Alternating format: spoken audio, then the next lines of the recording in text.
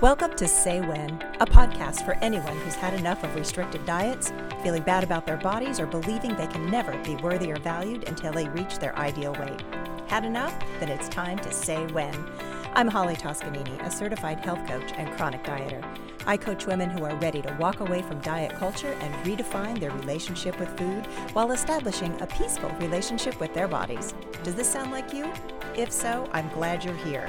This non-diet approach to health is important because it allows you to stop wasting precious time and energy trying to change yourself to fit some unrealistic ideal of beauty. Plus, it speaks to your underlying desire to feel valued and worthy just as you are. Ready to learn more? Let's get started.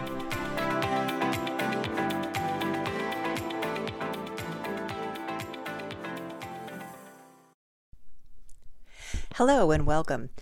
Today, we're going to break down some of the most popular myths about body weight that keep us stuck in a diet mentality and buying into the lies diet culture has been gaslighting us with. They are: restrictive diets are best for long-term weight management. Weight loss is a simple math equation, calories in versus calories out. You'd lose weight if you just had some willpower. Sugar-free or fat-free foods are better for a healthy diet. Eating junk food makes you fat. Fat people don't exercise, or you're fat because you're lazy. People in larger bodies have slower metabolisms. And the only thing that really matters is how much weight you lose, not how you do it. Or weight loss has no bad side effects. Look, I've been where you are. I know it's hard to separate facts from fiction when it comes to knowing what it takes to be healthy. In the past, we have focused so much of our time and energy and money on the latest fad diet, exercise program, or miracle weight loss drug. We've put our lives on hold until we reach our ideal weight. Only then will we be able to have the life that we've always dreamed of. Now, one of the biggest hurdles for women who are ready to start taking a non-diet approach to health is to detach from the lies we've been fed about dieting and weight loss that we believe are absolute facts. Now, once we learn the truth, we'll realize that it's not our fault that diets don't work. Let's dive in. Let's start with restrictive diets are best for long-term weight management. You know, about 2/3 of all people who lose weight by restricting the amount of food they eat regain it again within a year, and almost all of them regain it within 5 years. This is why restrictive diets are not associated with long-term weight loss. And just to be clear, any program that asks you to count calories, macros, limit food groups, or classify some foods as free while others cost you more points, they're still diets.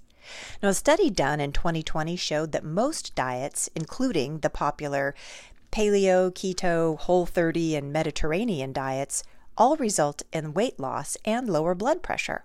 But these achievements disappeared over about a year.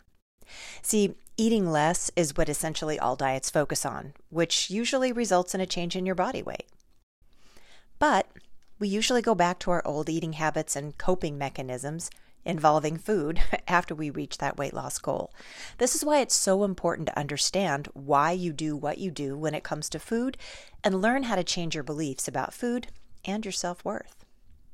Next, weight loss is a simple math equation, calories in versus calories out.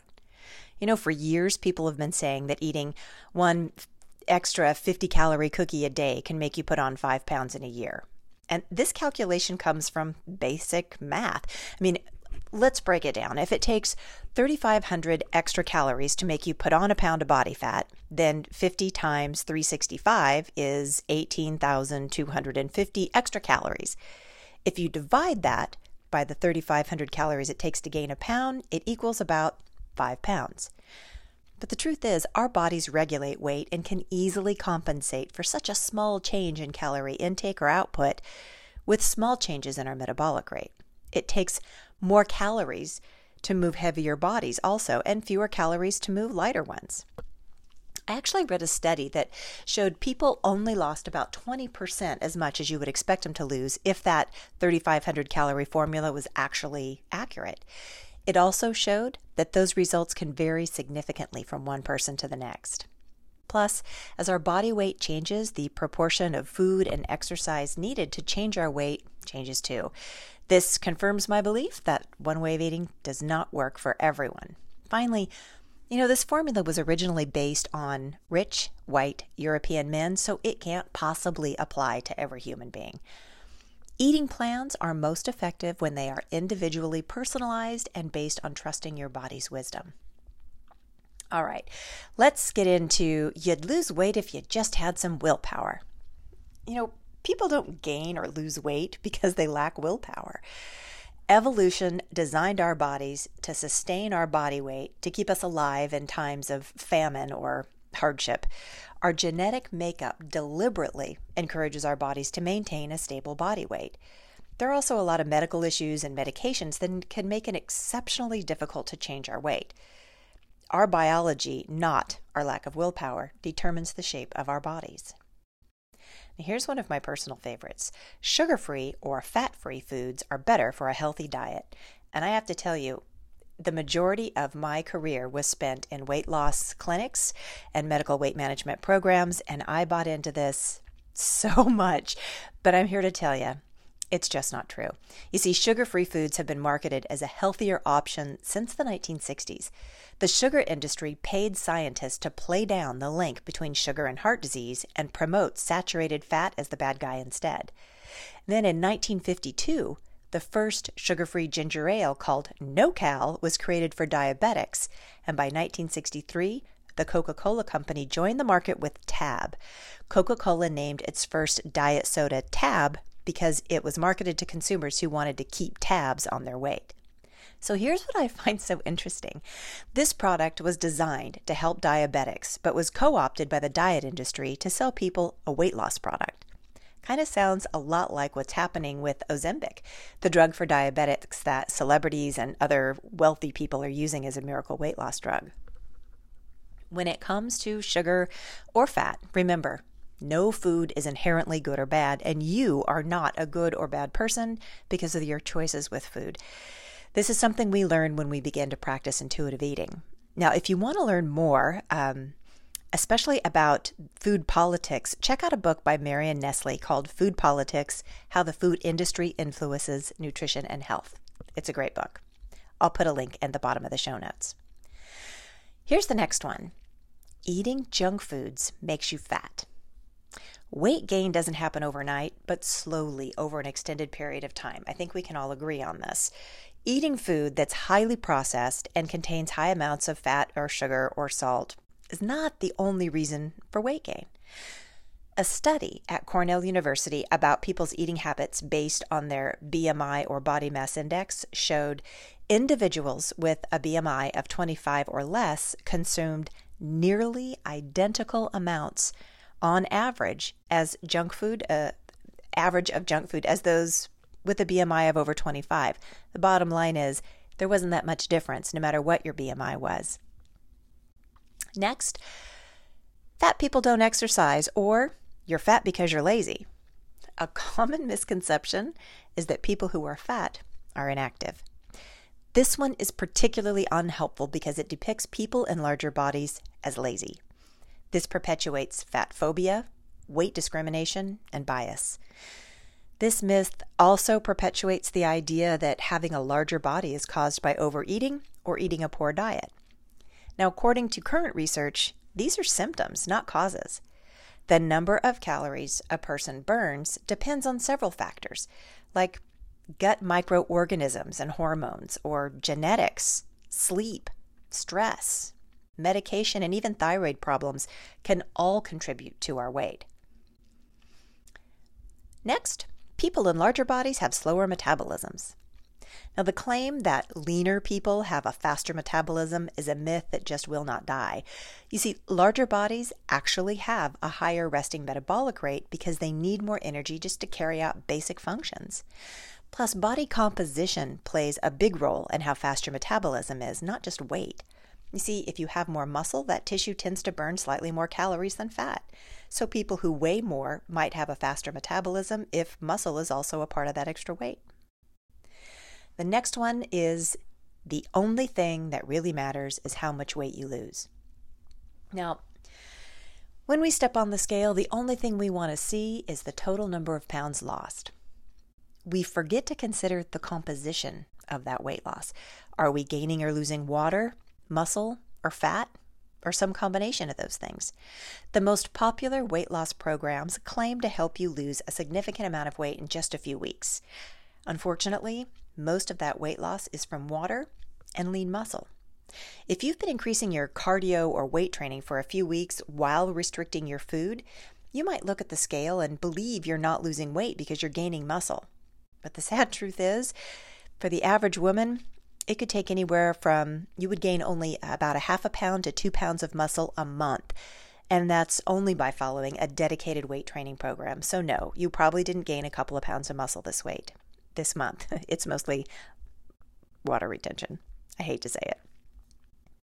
Now, this last one drives me crazy because everybody seems to forget that weight loss is not always safe. So weight loss has no bad side effects is a myth I'd like to crush. Quick weight loss can increase the risk of gallstones. When we restrict our food intake, our bodies reduce the energy we expend in an attempt to preserve our body fat, which can lead to not only regaining the weight, but also adding even more. Weight loss can have some unpleasant side effects like psychological stress and an increased risk of depression. Stress and depression can significantly increase the risk of weight gain too. So losing weight doesn't necessarily improve your mental health either.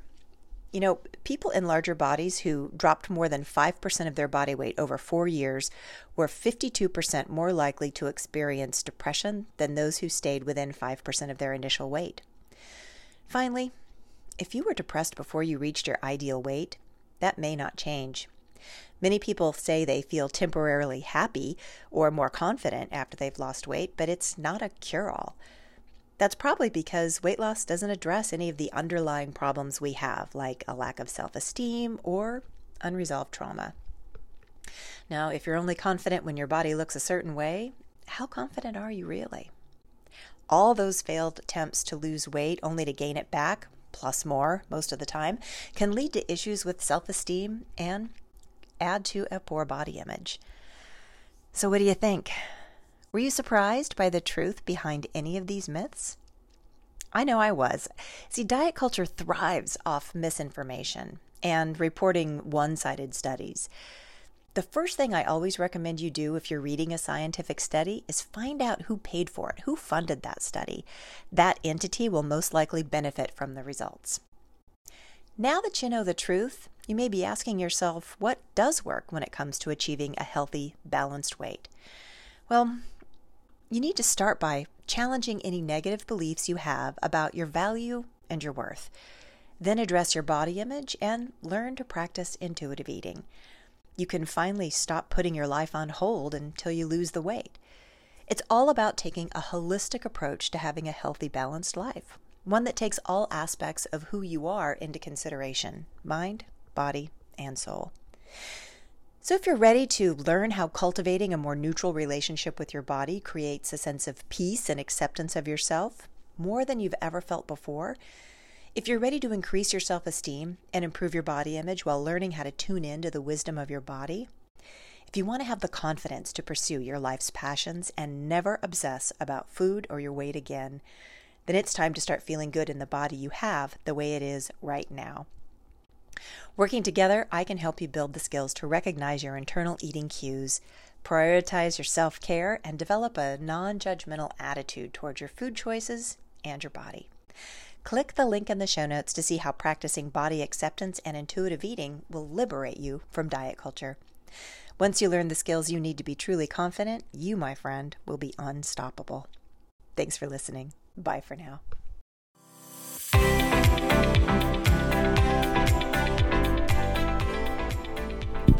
Thank you for tuning in to this episode of Say When, the podcast for women who've had enough of diet culture and are ready to get on with their lives. If you'd like to learn more about working with me, send me a DM through Instagram at Holly Toscanini, or you can find me on my website, hollytoscanini.com. Thanks for joining me.